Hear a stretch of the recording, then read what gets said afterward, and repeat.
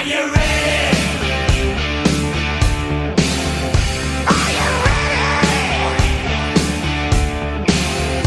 Are you ready? Are you ready? Live from Southern California, this is the moment you've all been waiting for. It's time for a new episode of Kings of the Podcast. Buckle up, here we go!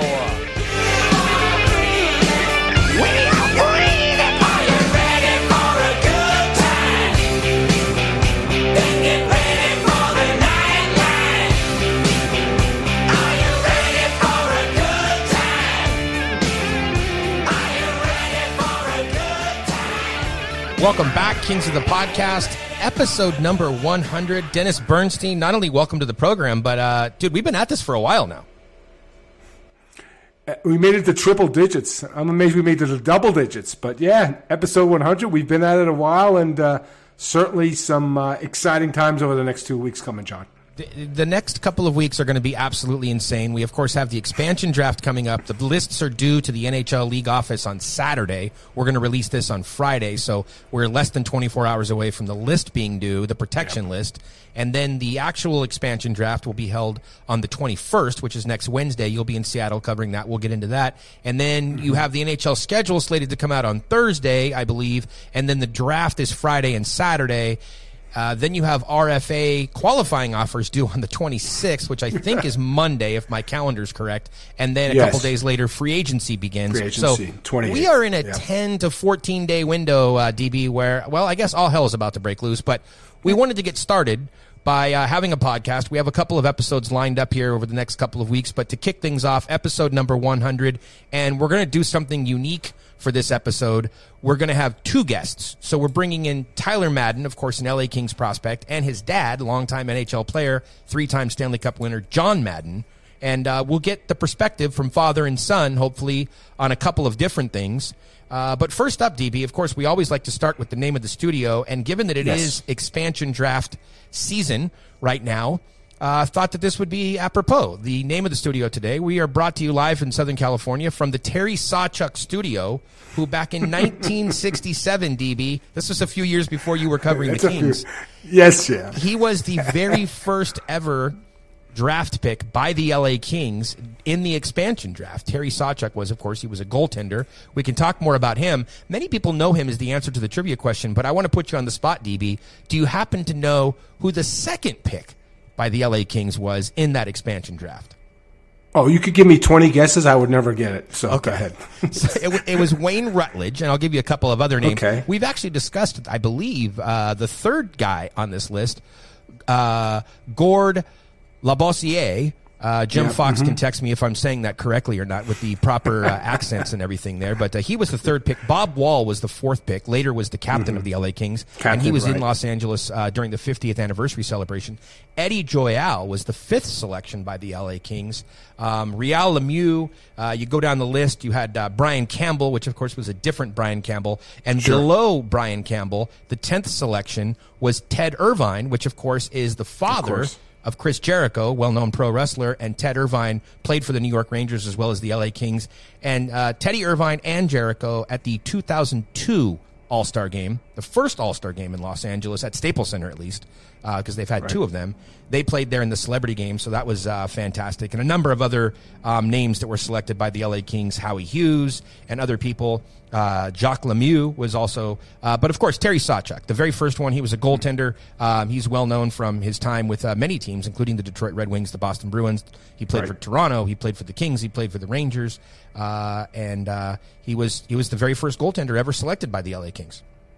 Yep, he sure was. So, yeah, that's a very famous name. But the second name I never would have got, Jay. So, of course, you supply that name. I'm here to provide the answers to the trivia questions for you, so that you, if later in life, Dennis, if you're ever somewhere in need of an answer, and someone asks you that, you have that in your back pocket, and you know. Do you remember the name again right now I just gave you? You already forgot? No, I've already forgot it. Write this one down. Wayne Rutledge. Wayne Rutledge. And I know Wayne Rutledge as a player, so I'll just have to remember episode 100, Wayne Rutledge. I'll search it up. It'll kick in eventually, John. Yeah, look, I don't have everything at my fingertips like John Hoven does. Okay. When you ask anything about any article, it's we've talked about this before, John. The speed at which you grab your archives, I've never seen before, to be honest. It's like, wait a minute, that's like a 9-year-old piece that he wrote for Mayor's Manor. He had it like 35 seconds. So just kudos to you for researching and be able to have that at your fingertips. You're just a savant when it comes to that, man. All right. Well, thank you very much. I appreciate that. If you get into a pinch and you don't know it, forget Google. Just text me real quick and I'll hit you with a link, because I know everybody loves it when I hit them with a link. So of course they do, John.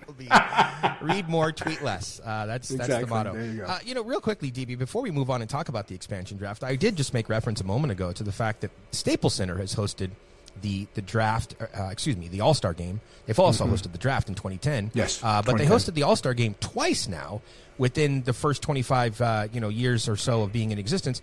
And I think it's now time for Anaheim to host. And so I'm really pushing this right now. The Anaheim Ducks need to become more visible in the hockey community. They sort of have, for many years, hidden in the shadows here of Southern California. But with the young crop of prospects that they have in their pool, and I've mentioned this sort of collision course that I think the Kings and Ducks are on, I think it's time, man. Especially with, they call it OC Vibe, I think. It's not OC Live, it's OC Vibe or something OC Vibe, like that. Right, the correct. fantastic development that they're going to be putting up around the arena.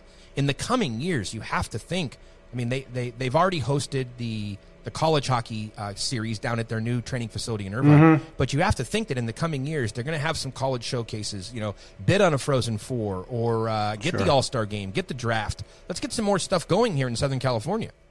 Yeah, I don't know how hard they push for it. And plus, none of that, John, when these new teams come in, there's usually a promise of an all-star game or some big event. So, and again, it's funny. I was talking to my buddy Simon Salikas on TSN 690. We're talking baseball.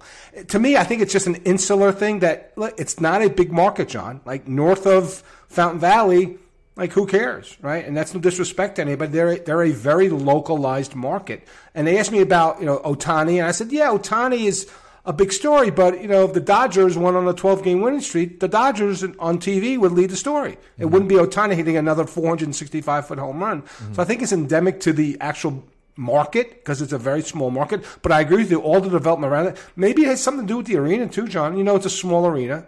It shouldn't have anything to do with it. But again, I think if ownership and management isn't pushing hard for an all-star game, they won't get it because I know there's some really competitive markets out there that want that event. Yeah, you've made reference to it being small before. They can pack 17,000 in there. They do have 2 levels of suites. It seems small in comparison because Staples Center is, it's like a city under one roof. It's so massive. It's sure. That and the United Center in Chicago would be the two that come to mind in terms of size. But look, I think there's a real opportunity, especially as the Ducks team becomes much better in the coming years. I think that it's a real opportunity to help them, sort of grow their brand, if you will. But and I think it's great for Southern California hockey because you have Kings fans listening saying, why are you pushing for that? Well, those same fans would be the ones that would be lined up to get tickets to go. Of course, if the event was, it's just like we hear the complaints about the outdoor games. Why are you doing another outdoor game? But yet you and we've been to a few of them, many of them now, and we see the long lines at the concession stands, the long lines at the souvenir trailer, the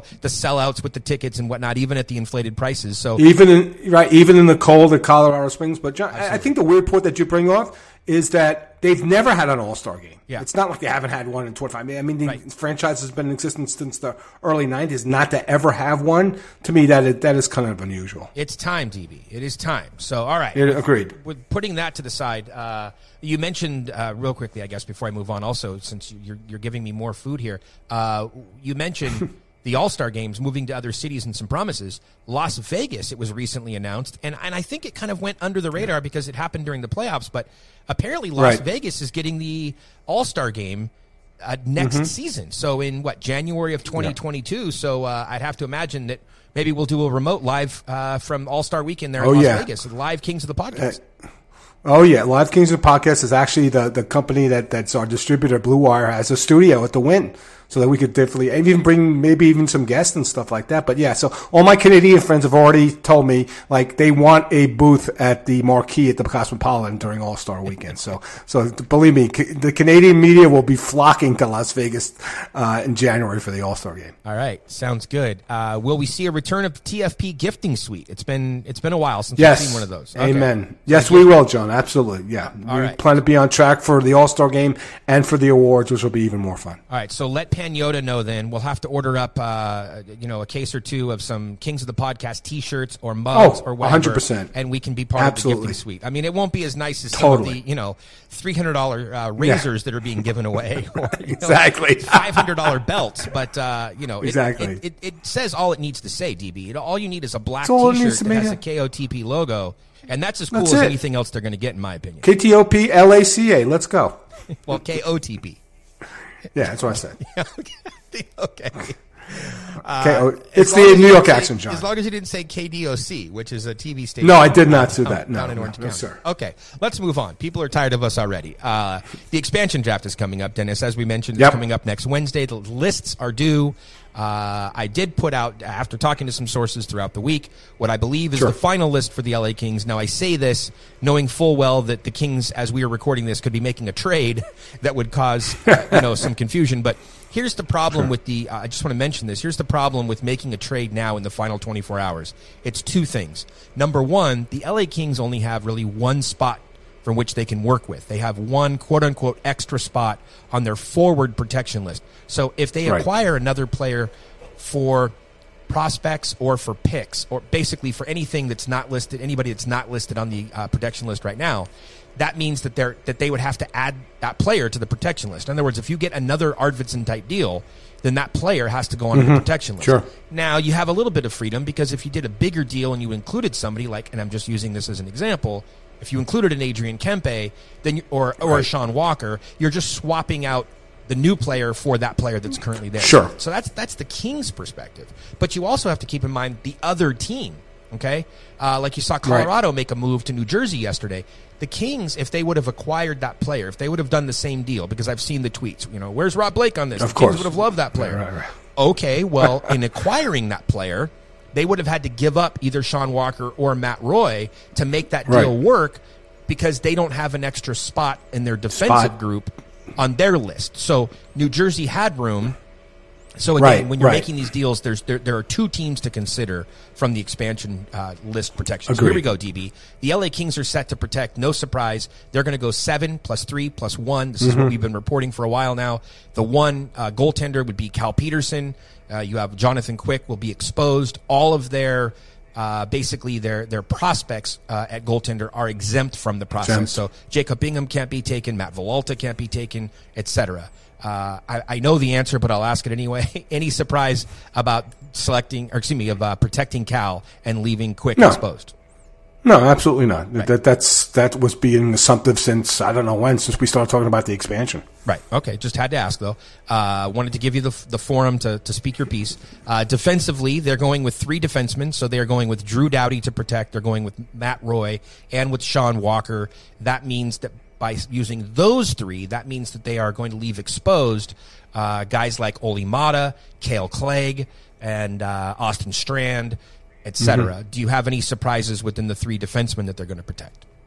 No, well, it was a mandatory on Drew because he had his no movement clause, but no surprises at all. And I think it comes down to, do they want a veteran defenseman in Mata, or do they want the kid in Clegg who's a puck mover? So no surprise on those 3. Okay. Then among the forwards, this is really where the debate gets in, because they had 7 slots to protect, and I'm going to give them to you in alphabetical order, and then we can come back and we can talk about each of them individually. The 7 forwards that the Kings are slated to protect, according to my sources, Elias Anderson, Victor Arvidsson, Dustin Brown, Alex Iafallo, Adrian Kempe, Anze Kopitar, and Trevor Moore. Those are the 7 forwards that they will protect, which means that among the forwards that they will be leaving exposed would be Andreas Athanasiou, Carl Grunstrom, Easimont, Firk, Imama, Brendan Lemieux, Blake Lizotte, Matt Luff, Drake Rimshaw, and Austin Wagner. So just to start from the top again, then, Elias Anderson, what I noted in the article that's up on Mayor's Manor is, yes, some people might see this as a surprise because although he was a point-per-game player in the AHL and he had limited time in the NHL, there are two things to keep in mind. He's on the protection list. He's also out of waivers, which means you would expect him to make the roster next season. Are you surprised that Elias Anderson is being protected compared to any of the other names that'll be exposed? No, and what they spend for him, a second-round pick for him? So, no. Yeah, so, no, I don't think – and when you talk to some of the players, they really like his jam. I know he's got some speed and skill, but they like his toughness around the net, so not surprised at all. Okay. Victor Arvidsson, I don't think there's much to say here. Obviously, when the Kings acquired him, they knew that they would be, or the assumption was they would be protecting him. We had reported that day, I think it was July 1st, the day of the trade, we had reported that he would be replacing Carl Grundstrom on the list.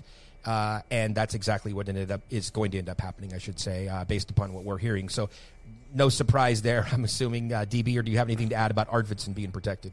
No, he would have been in Seattle had he stayed in Nashville. They were not going to protect him. They had a conversation with Ronnie Francis, and he said, "Yeah, we're going to pick him." So they decided to get 2 picks for him, and that's a smart move by David Poile. But no surprise here that Victor Arvidsson's here to stay, or at least won't be selected in the draft. All right, the next up, again, we're going alphabetically. Next on the list would be Dustin Brown. Now, I know this is probably going to be hard, but putting aside any personal bias or, towards the player that you might have, are you surprised that the Kings are opting to protect a 37-year-old player with 1 year left on his contract rather than protecting any of those names that I mentioned earlier, Grundstrom, Lazat, Ferk, etc.? Are you surprised?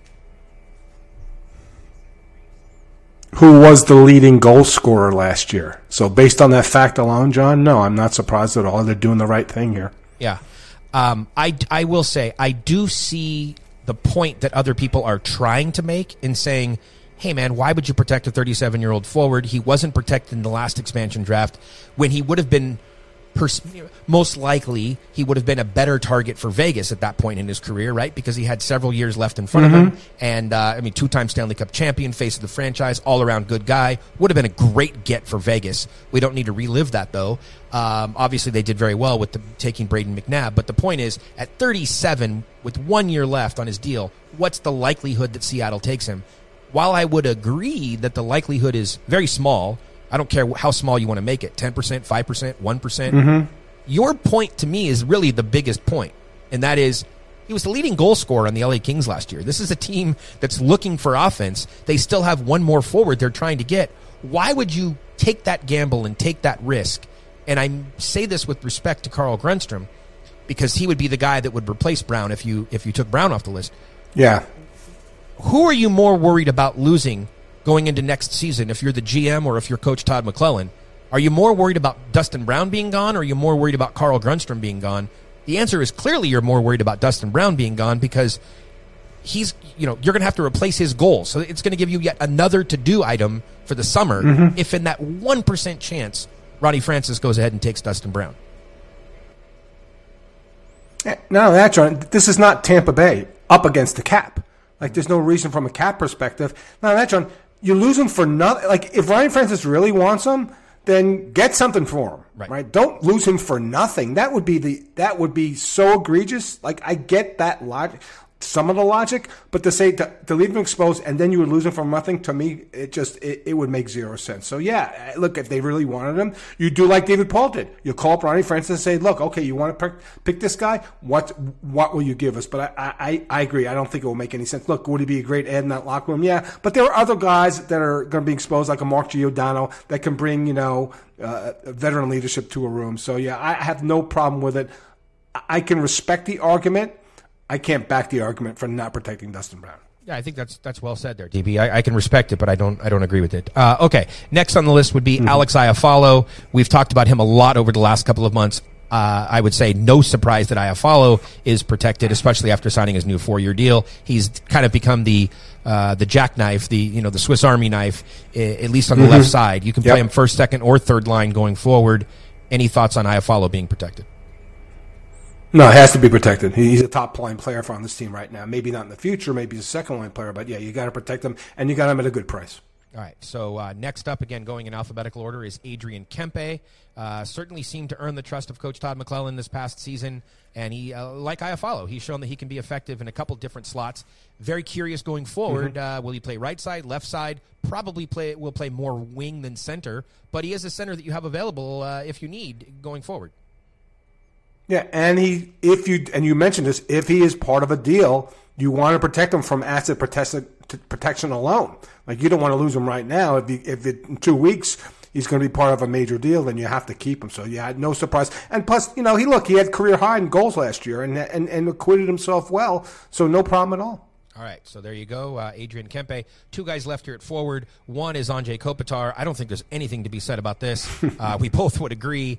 And people are mistaken also. They think that he has a clause in his contract like Doughty. He does not. No. They do not have to protect Kopitar from a contract standpoint. From any sort of a logic perspective, DB, and I don't even. You want to talk about not respecting? I don't respect anybody who wants to give me the argument. They should leave him protected because if he's selected, that will help them from a cap perspective. I'm not going to buy that.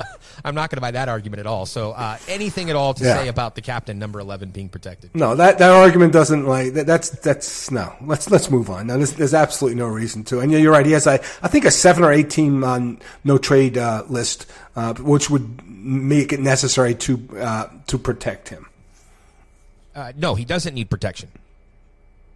Oh, he does need automatic protection. Yeah, he does not need automatic protection. But if they do decide to trade him, by the way, Kings fans, I'm not suggesting they will, but if they do decide to trade him at some point or entertain the idea of trading him, DB is right. He has different levels of modified no trade clauses that are part of his contract, and it changed halfway through the contract. So I think he has 3 years left on the deal, and over the final couple of years, it's different than what it was at the beginning, where he did have, for the first couple of years, I think, a no-move clause. So Kopitar's not going anywhere this summer, so we don't have to entertain that. We'll talk about that on episode KOTP, episode 300, Dennis, which will be down the road. Yes, exactly, John. The last person, Dennis, I do want to talk about for a moment on the list, which is Trevor Moore. And I find Trevor Moore to be fascinating. I'm looking forward to having him on the podcast, hopefully sometime this summer. He is slated to get married, I believe. Cal Peterson told us a couple episodes back. Trevor Moore, of course, being from Southern California.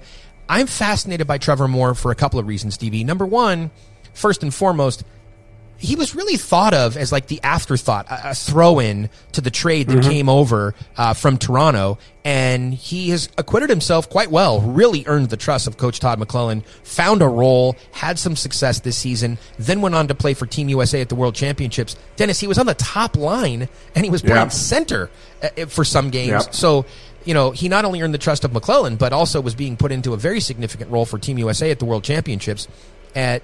And then I want to get into his contract status. But before I do, I just wanted to get your response. Because a year ago, if you would have told me that Trevor Moore was going to be protected, I would have laughed you off the program, right? Right. And now he's on the list.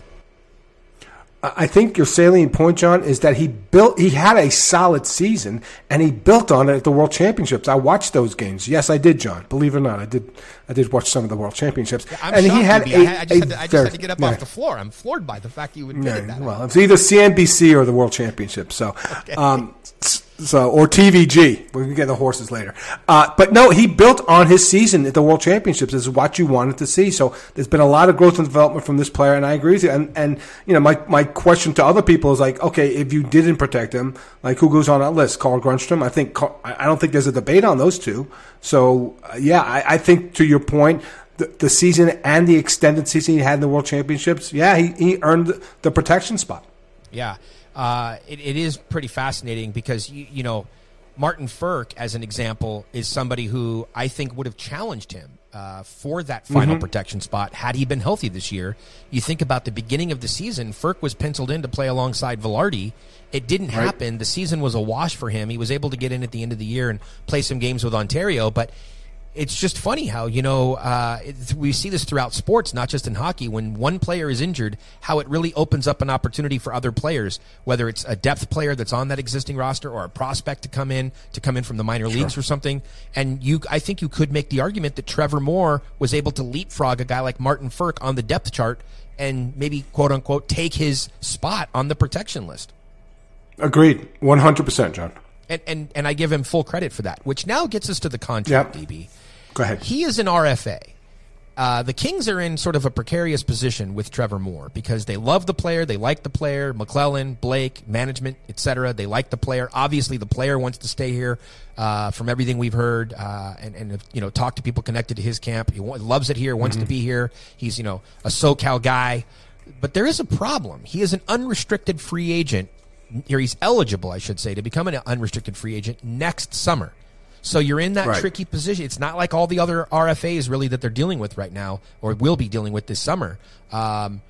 He could be an unrestricted free agent. So it's not about just qualifying him, which he does have ARB rights, but it's not about qualifying him and then getting through this season because he'll be a UFA next year. And if he is able to sustain or even build upon the season that he just had, DB, what's that number going to look like next summer versus what the number looks like this summer? So if you go to him now, the Kings, I believe, are looking to offer him a 2 or 3 year deal from what I'm hearing. Sure. If the Kings are trying to buy out or buy down the second and third year, you are going to have to pay for that. That's just normal. That's for any player, right?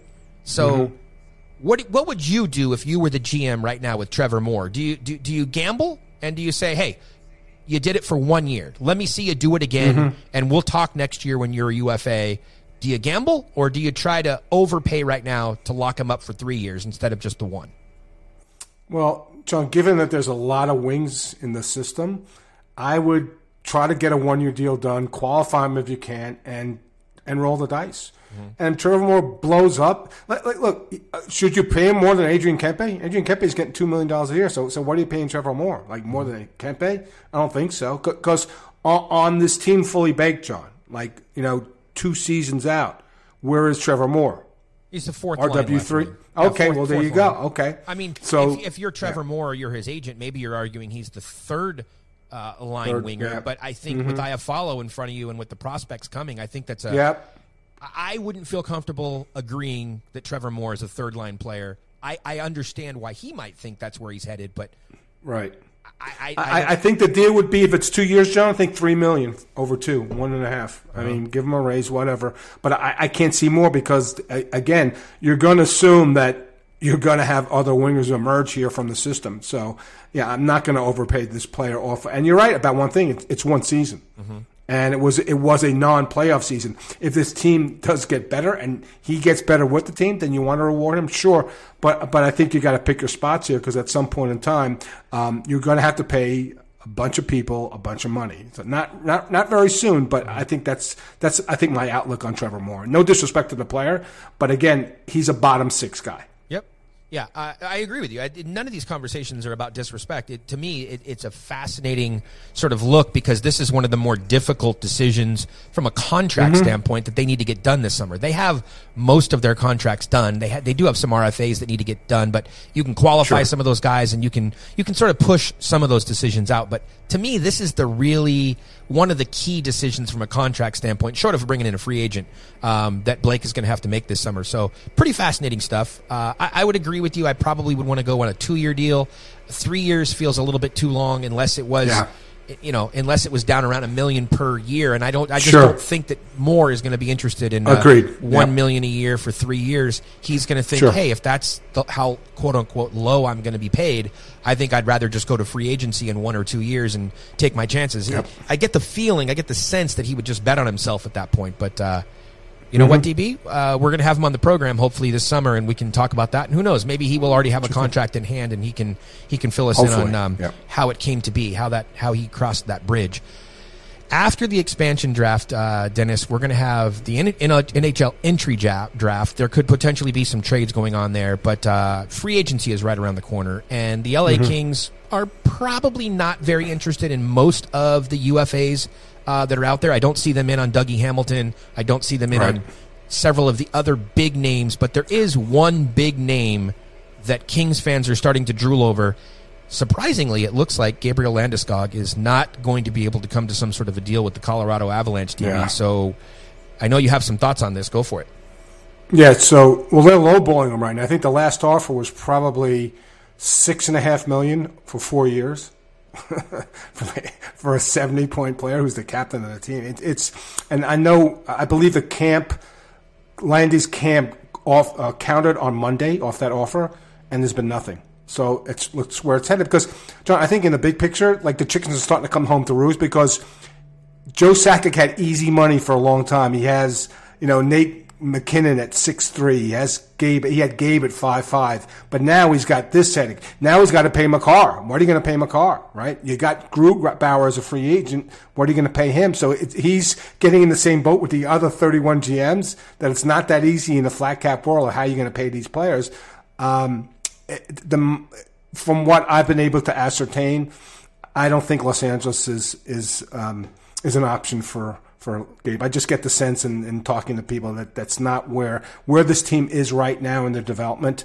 I don't think it's an option for Gabe Landeskog at this point in time. So I think, will the Kings reach out? I would. I think you would too. I know you love the player. Mm-hmm. I just don't think it's a destination right now for Gabe Landeskog. Now, I do want to ask you about, and I'm sure you've gotten tweets about this, John. What about Parise, and more specifically, what about Ryan Suter? I'd like you to address specifically Suter because he's a left side D. Yeah, I don't think there's an interest in Zach Parise. I think that he would. I mean, I don't even think that would be Plan A, B, or C. Right. I think if they were to pick up a player like that at this point in his career, 35 plus type deal, I think you're looking well after they've explored all other options. There's no reason for them to add a Zach Parise. Like, you can argue all you want about the upside. Oh, sign him for $1 million. He's going to have a chip on his shoulder and blah, blah, blah, blah, blah. But, yeah, why do you need to do that? The Kings have every option in their treasure chest. They have the salary cap to be able to do whatever they want. They have the prospect pool to be able to do whatever they want. They have the extra draft picks this year and next year to be able to do what they want. They should be weaponizing that stuff to vastly improve the team if they're serious about making the playoffs. Now, that being said, if you did sign Parise and he did come back and have a bounce-back year, and he was able to help you get in the playoffs, that's great, and it's not the end of the world that Blake didn't weaponize that stuff, because he still would have all of those assets in his arsenal that he could weaponize at the trade deadline or next summer as they continue to take that next step. And people, myself included, love the Dean Lombardi, parallels and sort of where they are on the arc. This is 2010. This is not 2012. So it doesn't have to be the time to go all in, even though that's the sexy move. So I don't think Parise is really an option. Now, that being said, you asked also about Suter. I don't think that Ryan Suter, from a makeup as a person, is the right type of personality to add into the room at this particular time. Would he fit? Could he play? I'll say this. He's been very consistent, Dennis. I tweeted this out the other day. Yes. He's been a very consistent offensive, producer throughout his career. So if you can get Ryan Suter to come in and give you 40 points from the back end, that certainly moves him up the option list of things to do. Sure. It is a very short-term solution, though. It's a 1-year deal. It's not a 2-year. It's not a 3-year. If you have to go 2 years, okay. But here's the thing, Dennis. We saw this in previous lockouts as well. Certain players, and I'm just going to say players over a certain age. Pick a number. I don't care. Over 33, whatever the number is you want to pick. Certain players come out of extended time off, and they are better for it because their bodies have recovered from injuries and whatnot. And Drew Doughty kind of argued that point and said, hey, man, I'm in the best shape. This is coming into 2021 that I've ever been in. But we've seen this with other guys as well, that the first year back after a long layoff with these lockouts, and I think that's the closest parallel to the pandemic, they had a significant drop-off. It took them longer to ramp up and get back into the things. Some guys never came back from it, Dennis. They just they were never the same player. Remember that was it. And that was it, right? And other guys, the first year back was wonky, but then the second year they kind of rebounded a little bit and they became, I'll call, closer to what they were. I don't know. Like, what is Suter? Is he going to become closer to what he was before in this, second season out of the extended time off? I just don't see him as the long-term solution. He would be a bridge, and he certainly would accomplish the goal, Dennis, short-term, which is it pushes Oli Mata to become the 7th D, and it makes their group of 6 better. But when was in the plan to acquire a 35 or 36-year-old defenseman on the top pair? Like, that's never been part of the plan, right, John? That's my point. No, here's the thing. It's a good point. Good point. And this is where I think I said this a couple shows ago, that people get lost in the headlines, but you have to get into the context of it. So if you pull up that Jack Eichel article that I wrote, where I said, here are the Kings' summer plans, and Eichel doesn't factor into it. I said there's 2 prongs. They're kind of on parallel tracks right now. There's 2 prongs to the defensive plan. The Right. big picture plan is everybody knows that because that's the headline. They want that dynamic 24-year-old left shot D, the guy who can provide offense and play on the left side. The thing of it is, though, they're willing to be patient. And if that player... Timing. Timing. If that player's not available today, meaning this summer when I say today, if that player's not available right now, they're willing to go into next season and wait for that player to become available at the trade deadline or even next summer because they don't have to push all their chips to the middle of the table right now to get that player. So that's the big picture player that they want.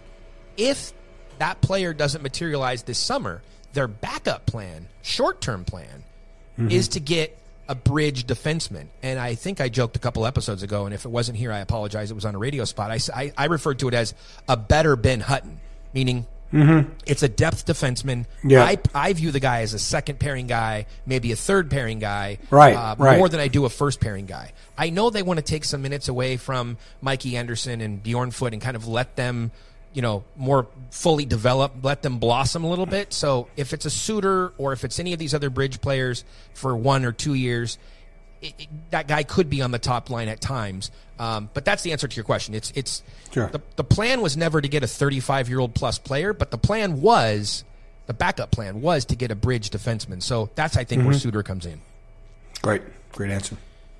All right, DB, we have a New Jersey-themed episode today because the music is largely New Jersey selected, so fans can enjoy that. But also, coming up in the third period, we have John Madden, who, of course, was a 3-time Stanley Cup champion, twice with the New Jersey Devils.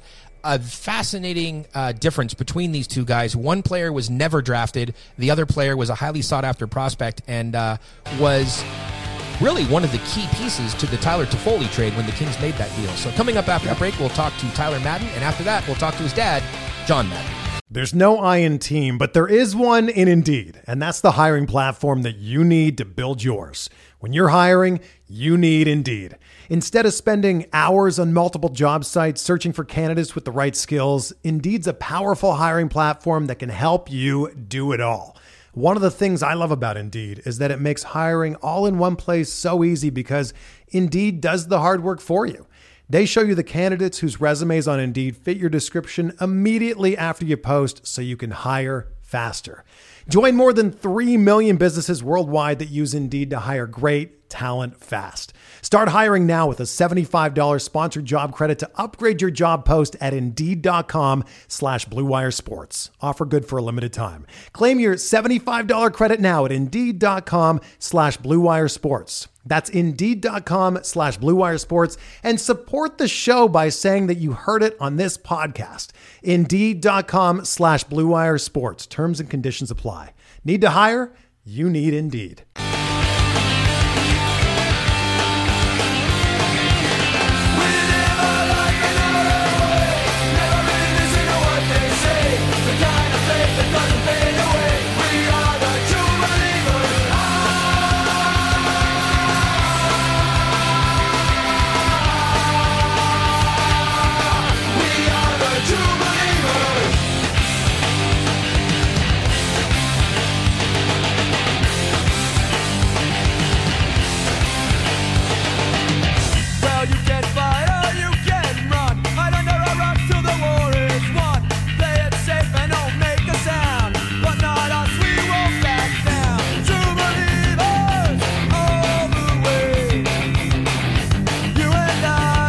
Welcome back, Kings of the Podcast. We are joined now by one of the rising stars in the LA Kings prospect pool. He was acquired in a deal that sent Tyler Toffoli to Vancouver last year. We'll get into that and a lot more. Tyler Madden, welcome to the program. Thanks for having me. Glad to be here. Now, we haven't actually spent enough time around you because of this whole quarantine and pandemic thing. Do you go by Tyler or do you go by Ty? A little bit of both, mostly Tyler, and then obviously the guys on the team just call me Mad, so... Okay, well, we didn't want to go with the full Tyler, make it sound like we were your parents coming down on you if that was the case. So we'll jump around. We'll do it all over the place. But you're back in LA training. I'm assuming it's good to be around some of the guys and just be back here in SoCal?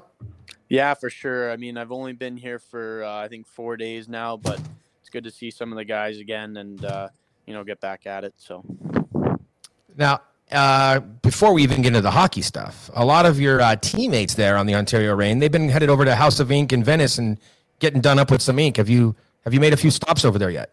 I went over when Turcotte got his tattoo, just to kind of meet meet the guy and kind of see what he was getting and stuff. But I think I have something in the works. I'm trying to figure it out right now, but we'll see. Did you have to hold Turk's hand? Was he a little bit nervous? Yeah, he was a little nervous, but we got him through it. So. Yeah, he came on the program, just to level set here. He came on the program, I think, a week or two after getting his first tattoo, and he said that he was done. He wasn't going to get any more. And then lo and behold, like 2 weeks, he was already back getting more done. So something changed along the way. Yep, for sure. I mean, I know when I got here, he had just gotten the 2 small ones, and then I kind of, he saw a couple of mine that I already have, and he ended up getting his family crest, kind of like how I have. And so I think I've been nudging him into it a little bit. So what you're saying is he's just copying whatever you're doing. No. I gave him the idea. He asked if it was all right. But It's great. But it definitely his is a little bit newer than mine, so his looks better right now. So it's a little, it pisses me off a little bit. Let's hopscotch around a little bit, and we'll. College hockey is not really a thing here in Southern California yet. Of course, college hockey is working its way towards the West Coast with the ASU program really taking off the last couple of years. But just try to put into words and explain to people in Southern California how big the bean pot is back there in Boston. Yeah, I mean, it's pretty crazy. The only thing I can compare it to is like a national championship in the sense of how many fans we have there in the Garden, the energy that we have there, and then you also have your students there supporting you, and it's just a great environment, and it's a really big deal there. You only have to win 2 games to win it, but when you win it, it feels like you just played a 7-game series and came out on top. So now, jumping ahead to, we'll get to the trade and stuff like that, but how about Berlin? You're over there in Berlin. Now, you had the injury in college, then you go to Berlin, then you end up getting injured again. How frustrating was that? You'd already been dealing with the pandemic for, 6 months or so. I would imagine you were excited to get over to Berlin, but then you never really got a chance to get going much over there. Yeah, I was over there with the guys for a good amount of it. And obviously we did their training camp there, had some scrimmages and such. And then unfortunately that first shift actually too, I ended up breaking my same finger again. So that was kind of it for me over there. But I had a great time. The guys over there are awesome, and obviously got to meet some of my soon-to-be teammates and our teammates now. So.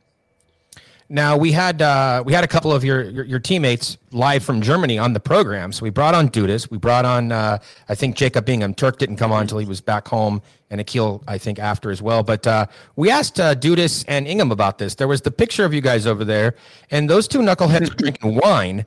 You're drinking beer. Who goes all the way to Germany to drink wine? I don't know. They kept we went out to a nice Italian place, and I get it. It's Italian, you get your wine and stuff, but they didn't drink much beer over there. I don't understand. I was trying all the different kinds and seeing what it was about because I heard so much about it, but they would always, venture off and drink their little drinks there. Their little drinks. I love it. Now, the other thing that when they were on the program that they were talking about was sort of the fashion sense, and they all wanted to weigh in because I think Dudas thought that he was the best dressed of everybody, and then there was some debate, and I know you want to weigh in on this. So who had the real style game besides Akil? We know that when it comes to style, no one's going to compete with Akil, right? We heard he was over there making his own jeans or something in the apartment or in the hotel there. What about your style game? Where did you land in all that?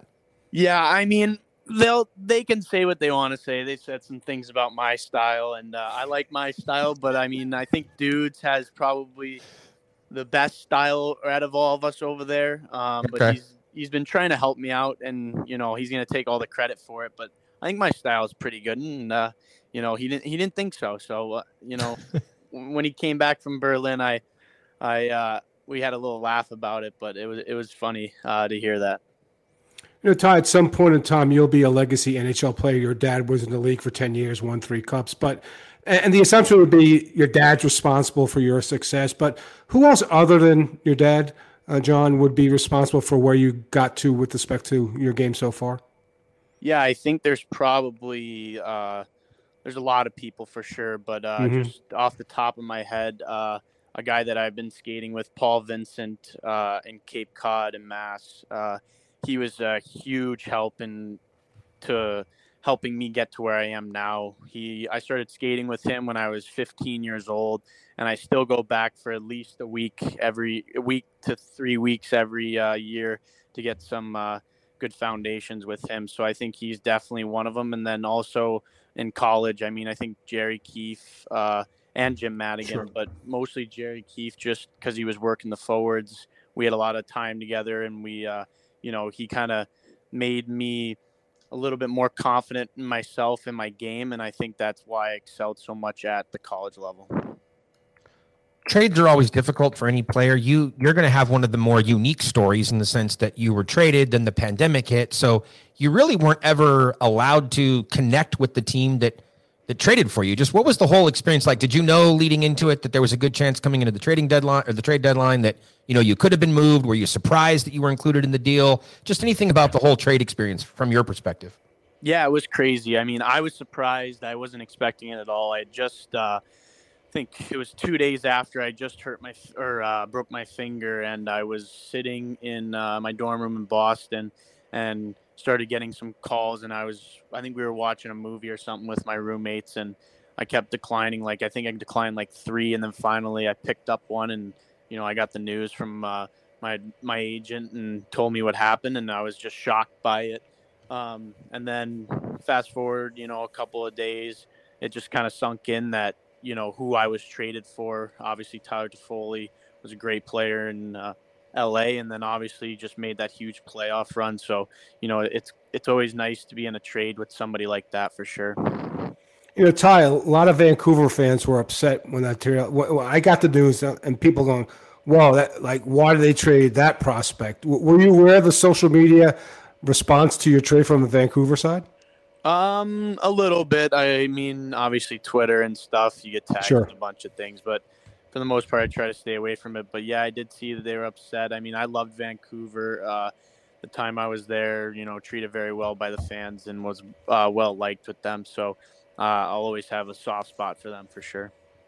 Now, a couple of minutes ago, DB was mentioning your dad, and we're going to have him on the same program here in a little bit. But before he joins us, how about you have an opportunity to talk a little bit about him? I'm curious. I'm always wondering, they make such a big deal in the world of hockey about bloodlines. So there has to be, obviously, the positive side to having your dad as a former NHL player. He's going to be able to provide you with a lot of expertise and insight that, the average NHL prospect doesn't have. But what about the downside of it all? Do you ever sort of feel like, or did you feel like at certain points you were living in his shadow or anything like that? Yeah, for sure. I mean, just, because of how great he was. I mean, when I started getting a little bit older and, when I was we were living in Minnesota at the time, I was trying out for the town team in Edina there, and I would always get the odd sayer that would just say that I made the team because of my dad, blah, blah, blah. And, I always got that even in high school as well. So, I mean, it's just something I've had to deal with. I wouldn't say it's, a bad thing because it kind of lit a little fire underneath me to, prove them wrong and be my own player. Along those lines, obviously now you're happy to be part of the Kings. You were happy at the time to be selected by Vancouver, but heading into the draft, was there any sort of was there any sort of thought at all on your part of wow, I hope the team that drafts me is one of my dad's former teams, because you had any sort of a family connection or an emotional connection to one of those teams? Or was it the opposite? Hey man, I want to be drafted by a different team, all due respect to those other teams, but I want to carve my own path and I want to try to make my own, memories with the Madden name, maybe with a different NHL club. Yeah, for sure. I think you nailed it right on the head there.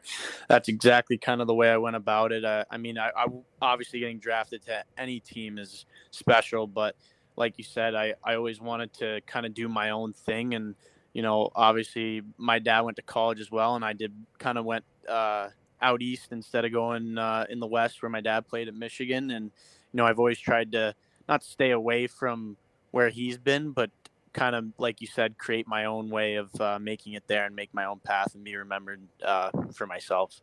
Mm-hmm. Tough season for you in Ontario for the team to start, but what did you learn on the Coach Robo And how did your game progress over time, Ty? Yeah, I think just from Robo to start, I mean, he's a great coach. He's always attention to detail and everything. And I think at the pro level, that's the biggest thing.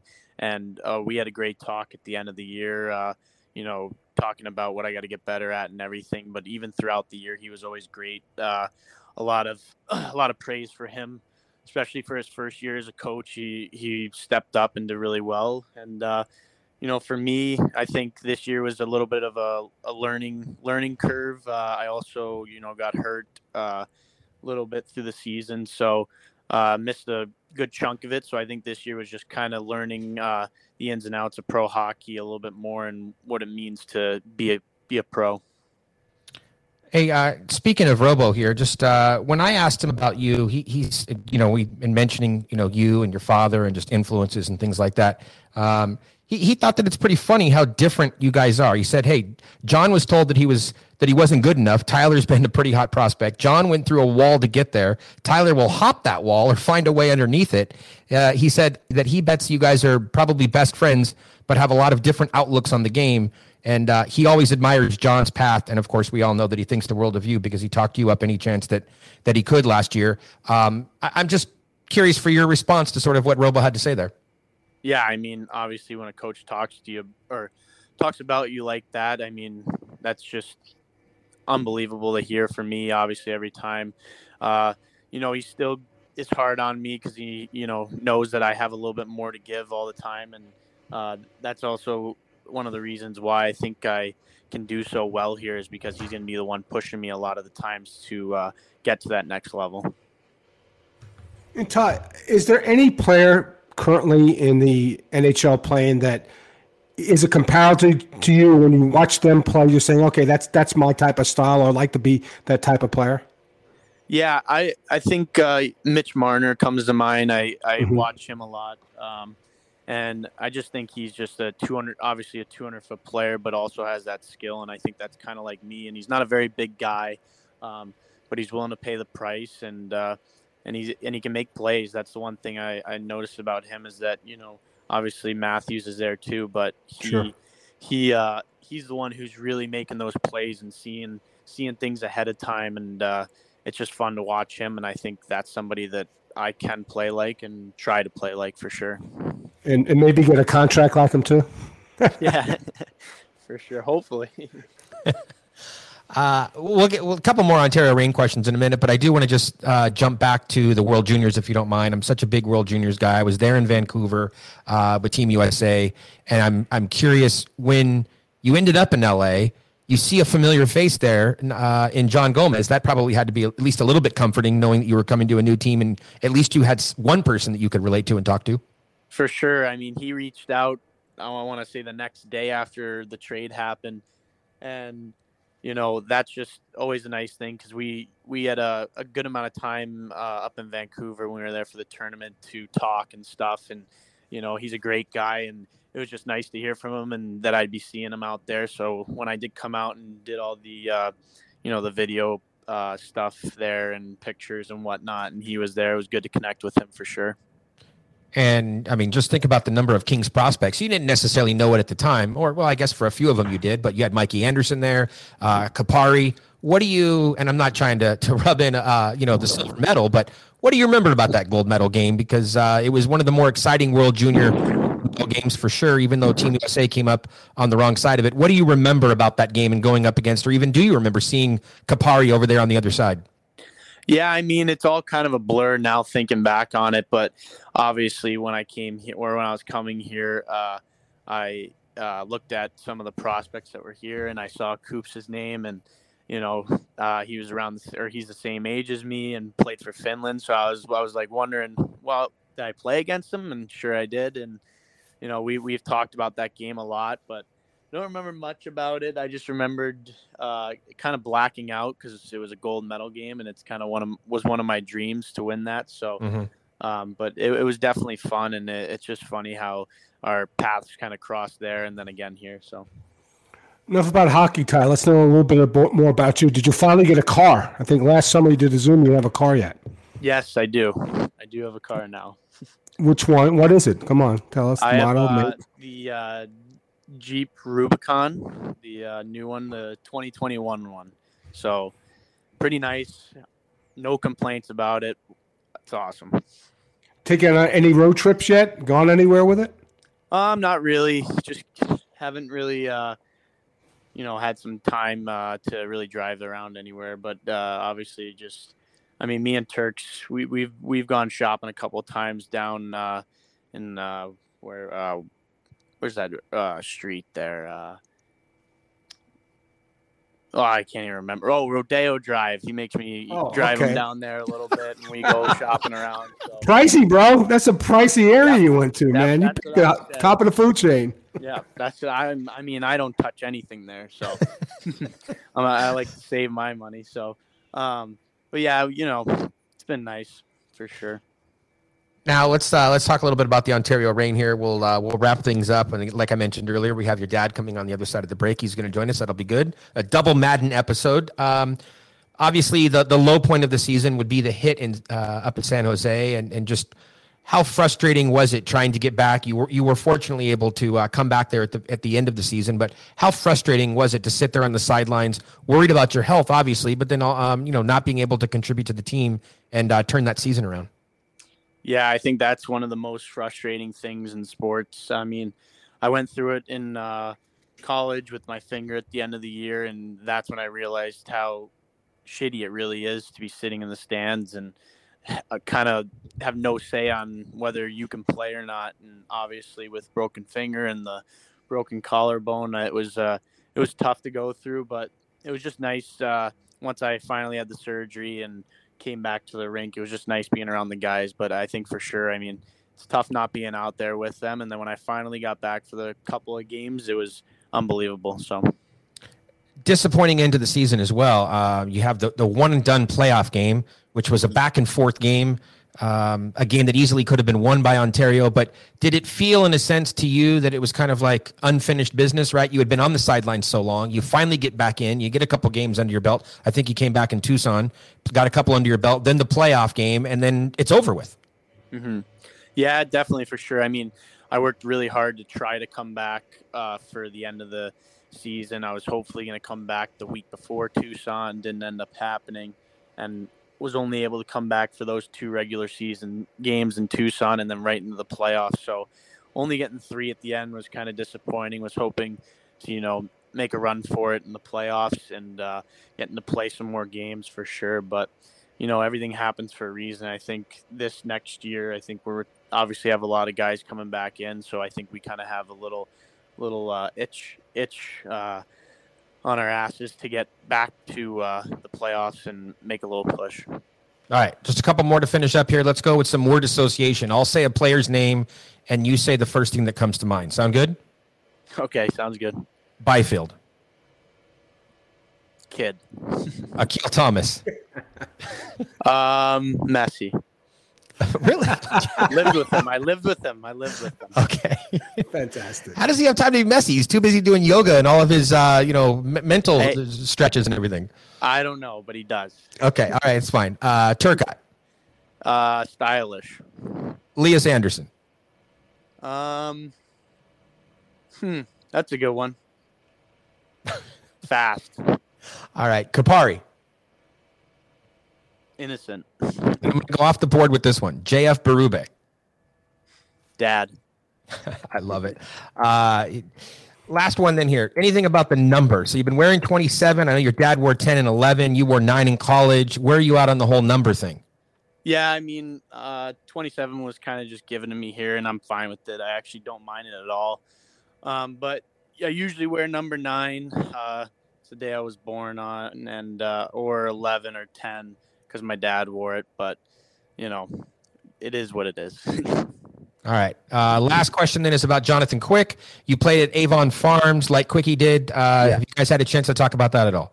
Yeah, we did. When I first got back, I think it was either in the summer when I came back from Berlin, or it was leading up to camp. Either way, we got to chat a little bit about it and about his time there and my time there, and some of the people that are still hanging around there. And then obviously John Gardner's there, the head coach of the hockey team there. He's been there for a while, and it was just nice to I haven't seen a lot of Avon guys in a while, so it was nice to see one for sure.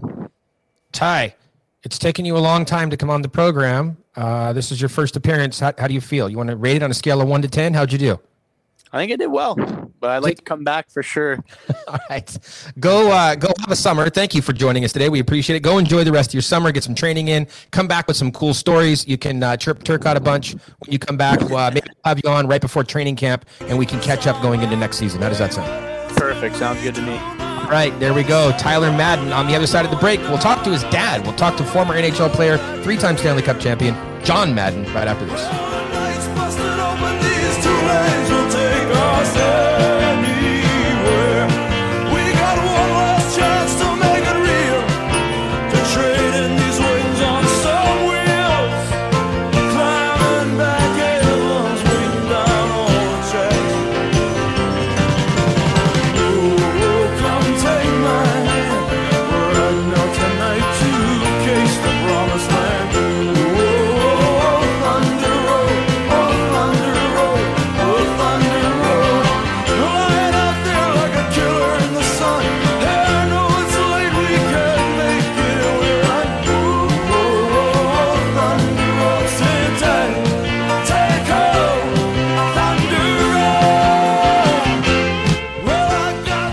Back, third period of Kings of the Podcast, and fresh on the heels there, just before the break, we were talking with Tyler Madden, LA Kings prospect. Now we're joined by his dad, 3-time Stanley Cup winner, and we'll get into a lot of that, as well as what he's been doing since hanging up the skates, talking about John Madden, who's now an assistant coach with San Jose. John, how are you doing? Great. How are you guys? We're doing okay. Now, am I supposed to call you Mads, because it's going to be rather confusing? Yeah, well, that's what you call Ty now, right? So you just call me John. So okay. At some point, you at some point you have to leave that behind, right? And then you become John at that point. Yeah, everybody in San Jose calls me John or Johnny. So. Okay, well, that's good. Only my mom calls me Johnny. Other than that, nobody else calls me Johnny. So maybe I need to bring that back. Let's start with the Stanley Cups. I mean, you won 3 cups. I have to ask, when you saw the Stanley Cup all bent up in Tampa Bay recently, what was going through your mind? Actually, it happened. It didn't happen to me, but I know it happened a few times. So it's bound to happen with all the partying going on. So they'll fix it up and they'll repair it and get it all back to normal for the next guy. So you didn't seem to be too worked up about it then. It was just par for the course. Yeah, it was a little more banged up than what I've seen, but there was a couple of things and dents in it. But that one's going to leave a mark, I think. Yeah. I've been rather busy this week. I haven't checked the news. I am curious, though, how it did get that bent up. Maybe the story's already come out, but it looks like it was run over by a Mack truck or something. I mean, it's pretty insane. Yeah, I don't know. I mean, I really don't know. I didn't follow up as well. I don't know the full story. The picture I saw was Pat Maroon with it, so I'm not sure what exactly happened. Well, he's won 3 in a row. He's allowed to do whatever he wants at this point. I mean, it's just his world. We're all living in it. Yeah, that's pretty amazing accomplishment by him. That's great. Now, you're an assistant with the San Jose Sharks. Ty is not officially part of the LA Kings big club yet. He's not on the NHL roster, but he is with the organization and has certainly strengthened his ties to the organization by being part of the AHL club this year after, sort of sitting on the sidelines during the pandemic in 2020. So I'm just curious, has the chirping started at all yet? Kings, Sharks, have you guys ramped that up yet or not really? Not really. I think the only thing that back home that we had was, my daughter would wear a Sharks t-shirt and Ty be like, "What are you doing with that on?" Get a LA Kings one on, or my wife would. So, yeah, that's probably the only thing we got going right now. I think things will ramp itself up when Ty hopefully makes his debut this year and sticks there. So I think when we're actually on the same ice surface in the NHL, I'm behind the bench and he's playing against me, I think things will ramp up for sure. Yeah, I thought you were breaking some news there. Maybe you were making a comeback. I was excited. You're going to be on the ice, and so is he. You guys are facing off. That's funny. No, the legs went a long time ago. So, no, I wish I could, but that's not happening. Okay. His coach, John Robleski, Robo, of course, here in Southern California, he shared some stuff with me prior to Ty coming on, and I asked him about this. I thought I'd share it with you. He was mentioning sort of the differences between the two of you as a player. He said John was told that he wasn't good enough. He was referring to your college coach. And then he said, Ty's been a pretty hot prospect. John went through a wall to get there. Ty will hop that wall or find a way to get underneath it. And he said he bets that you guys are best friends, but you guys view the game pretty differently, maybe off the ice. Of course, he did pass along some compliments as well. He always admired you as a player, and we all know he thinks the world of Ty. I'm just curious, your reaction to hearing that stuff coming from Robo. Yeah, I mean, he's pretty accurate in everything he said. I think when I left college, just first and foremost, Rev Aronson just, he was just basically looking out for my future and, finish your degree and all that stuff. And, it kind of maybe I took a little out of context back then of you're not going to make it. But he was just looking for making sure that I took care of myself, even if I didn't make it. But moving forward, yeah, Ty and I, we went down different paths. We've done things differently. I know that Ty was always an offensive guy growing up, and I think some people missed that a little bit with me. I scored goals in the American Hockey League and put up a lot of points, but quite frankly, I just wasn't good enough to be a top six guy at the NHL level, and I found my role as a checking third line, fourth line guy late in my career, and that was good enough for me. So. But Ty, he takes the game very offensive. He's got way better hands than I could ever dream of having. He's got way better vision. He's got way better creativity. And that's always the way he saw the game. And I never really took it away from him or, said anything different. I just said, play the game you see. And that's what he's done. I mean, you scored 143 points in 43 games in Barrie. I'd say you had some offense in you, but that still wasn't enough to get drafted. At that point, are you sort of scratching your head? You put up 143 points in junior and it's still not good enough? Yeah, well, back then, I mean, if you look at the draft back then and looked at all the size of the players and guys that played in the NHL, when I went to college, I was 5'10" and a half, 145 pounds, maybe 48. So, not too many guys that size back then made it, but nowadays you see a lot of guys playing in the NHL at, 5'10", 5'11", 175, 180 pounds. And a lot of them are doing very well. Caulfield's a good example of that right there. You wouldn't see guys generally back in, 93 draft or 94 draft getting drafted that small unless you're elite. I mean, Theo Fleury's the guy that sticks out in my head. Maybe a Dougie Gilmore. Those guys were in a whole nother realm. But other than that, it's just, it was maybe a little bit of a size thing. So, yeah, it was a little bit of a knock when you put up a bunch of points and see other guys that don't put up as many points as you did in the same league or, equivalent leagues getting drafted. But then you look at size and, they're 6'1", 210 pounds. So, that was just the nature of the game and things changed over the years and now you see it a little bit different. Yeah, you're going to have the last laugh for now, at least, of course, winning a couple Stanley Cups, 3 Stanley Cups, winning a national championship at Michigan, but beginning your NHL career without being drafted. What was the process like the second time around, watching Ty go through it and then to see him be selected at the 2018 draft? Was it a little bit surreal for you? Absolutely. I mean, it was something I grew up in Toronto and very, dreaming about, just like every kid in Canada or any kid that plays hockey for that matter. So, and I knew it was a big dream of Ty's to get drafted. And for me, I just kind of lived through his experience. And, I went to the combine and, listened to him talk after each interview he went into. And there was quite a few. And it was just, I don't know, I was just living through him and trying to help him the best I could. But yeah, when he got drafted in Dallas, it was a special day for me. I felt like, a little part of me got drafted too. So, but I was just proud of him. His mom was proud of him. The whole family was proud of him. A lot of hard work went into that. Yeah, for sure. We've mentioned Michigan a few times here so far. With the upcoming NHL draft here, you have, a slew of Michigan players that are expected to be near the top of the draft board. Is that stirring up some of those old college memories for you when you see that?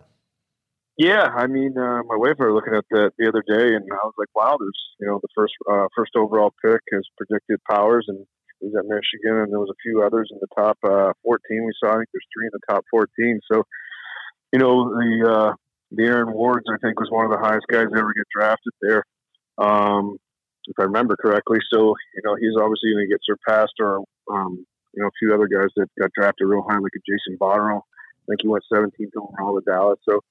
They're about to get passed, and that goes to Mel Pearson. And and Billy McCall doing some great recruiting there. And it sounds like they got a few more guys coming next year that might go in the early first round as well. Ty was telling us about how he wanted to go somewhere different than you and sort of forge his own way, especially because growing up he was tired of hearing, lazy people saying things like, "Oh, you just made the team because of your dad." Even so, and even though you want the best for your son, was there a little bit of, were your heart broken a little bit that, he didn't want to go to Michigan? No, not at all. I mean, his mom went there as well as a gymnast, and of course we encouraged it. We took a look around, and he liked what he saw. But at the end of the day, Ty's the type of kid that knows what he wants, and he said the right things. He said, "I wanted to do my own thing, and not be compared to you," and rightfully so. Just want to get away from all that stuff. And I think that was one of the reasons why going to Avon was a good thing. He was just another student there, another hockey player playing his game. He went to the USHL, which I never did, which is another way of, getting away from doing it. And then obviously off to Northeastern was good for him with Jerry Keefe and John Madigan. So, he just always wanted to do his thing and pave his own path, and he's doing that right now, and hopefully it all works out. Yeah, for sure. He put up a couple goals at the USHL Top Prospects game too. So at that time, for anybody that, maybe if he wasn't on their radar, he certainly was on their radar after that. Look, you played in New Jersey, you played in Chicago, you played in Minnesota, had a little stop in Florida. What was the connection? Because you were hired in Montreal right after you were retired. How did that connection to the Habs come up? It was through my agent. Obviously, I know a few guys in the organization. Mark Bergeron was the player development guy in Chicago, so I knew him, and there was a few. Trevor Tibbins, the head scout there for the amateurs, was there as well, and I knew him a little bit. So, the opportunity came up just to do UFAs in college, and basically that was my stomping ground that year when we were living in Minnesota. So it was very, easy for me to get the games, and we had a connection, and that's where it went from there. So a year later, you end up back in Florida. Now you're an assistant coach, and that's pretty quick to move from being a player. A year after hanging up the skates, you're now on the bench. How difficult was it to transition into being a coach, having just hung your skates up so recently? I actually thought it was easy. The little part about that, I was actually scouting for Florida as a regular pro scout at the time, and that's when Kevin Dineen was let go and Gordon Murphy, and I was hired on, by Dale Town at the time to just be an interim assistant coach.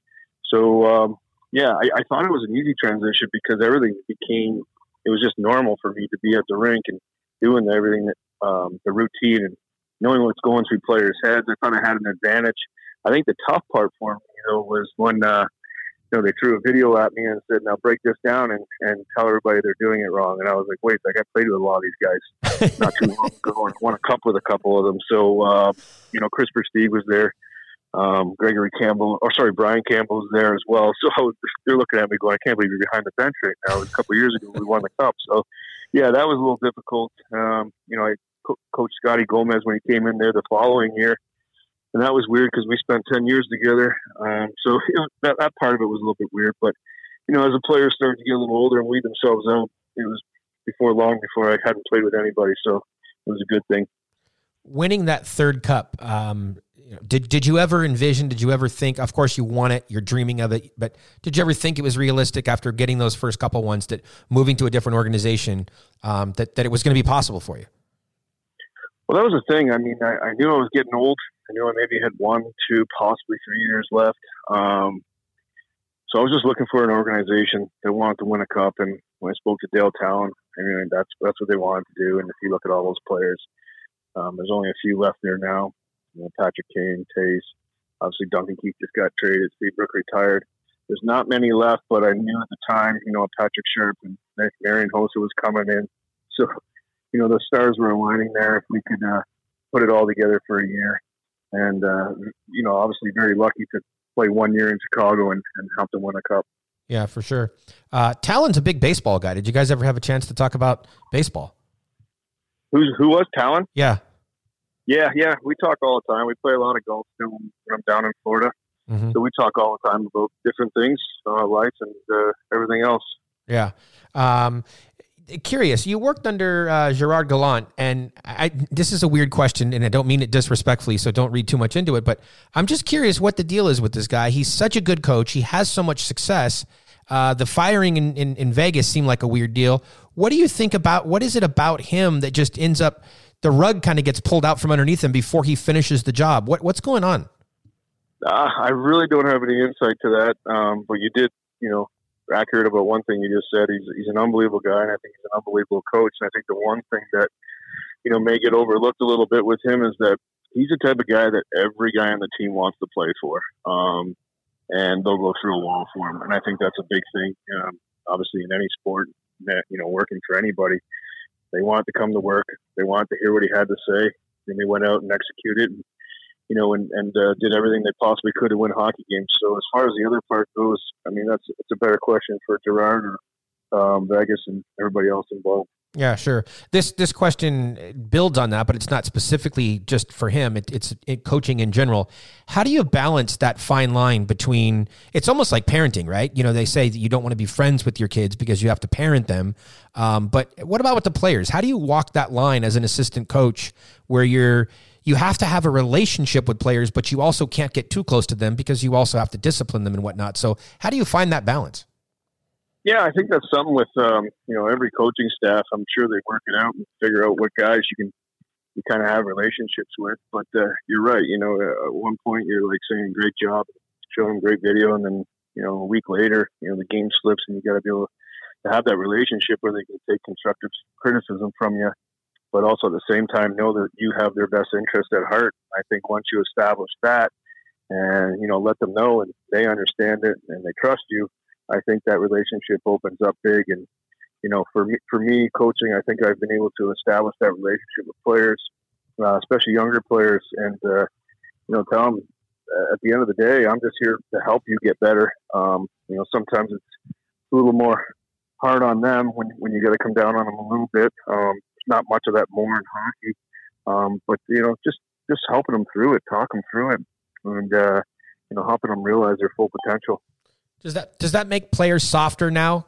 Not having to not go through that, are they softer than they were maybe in your generation or the generations before? You mentioned guys like Dougie Gilmore and stuff. No, I don't think you can compare the two generations. I think we all grew up a little bit differently, and a coach barked at you and came down in front of the team on you.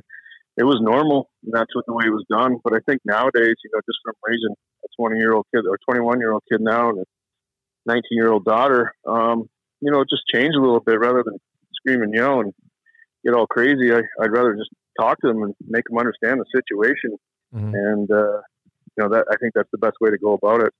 Are the players now at 18, 19, 20, 21, are they smarter than they were just because of, they're so much more coached leading up to that age now. They get so much more instruction in camps and skills and, heck, just the internet and what they're able to absorb. Do you think that players are smarter now sooner than they would have been before?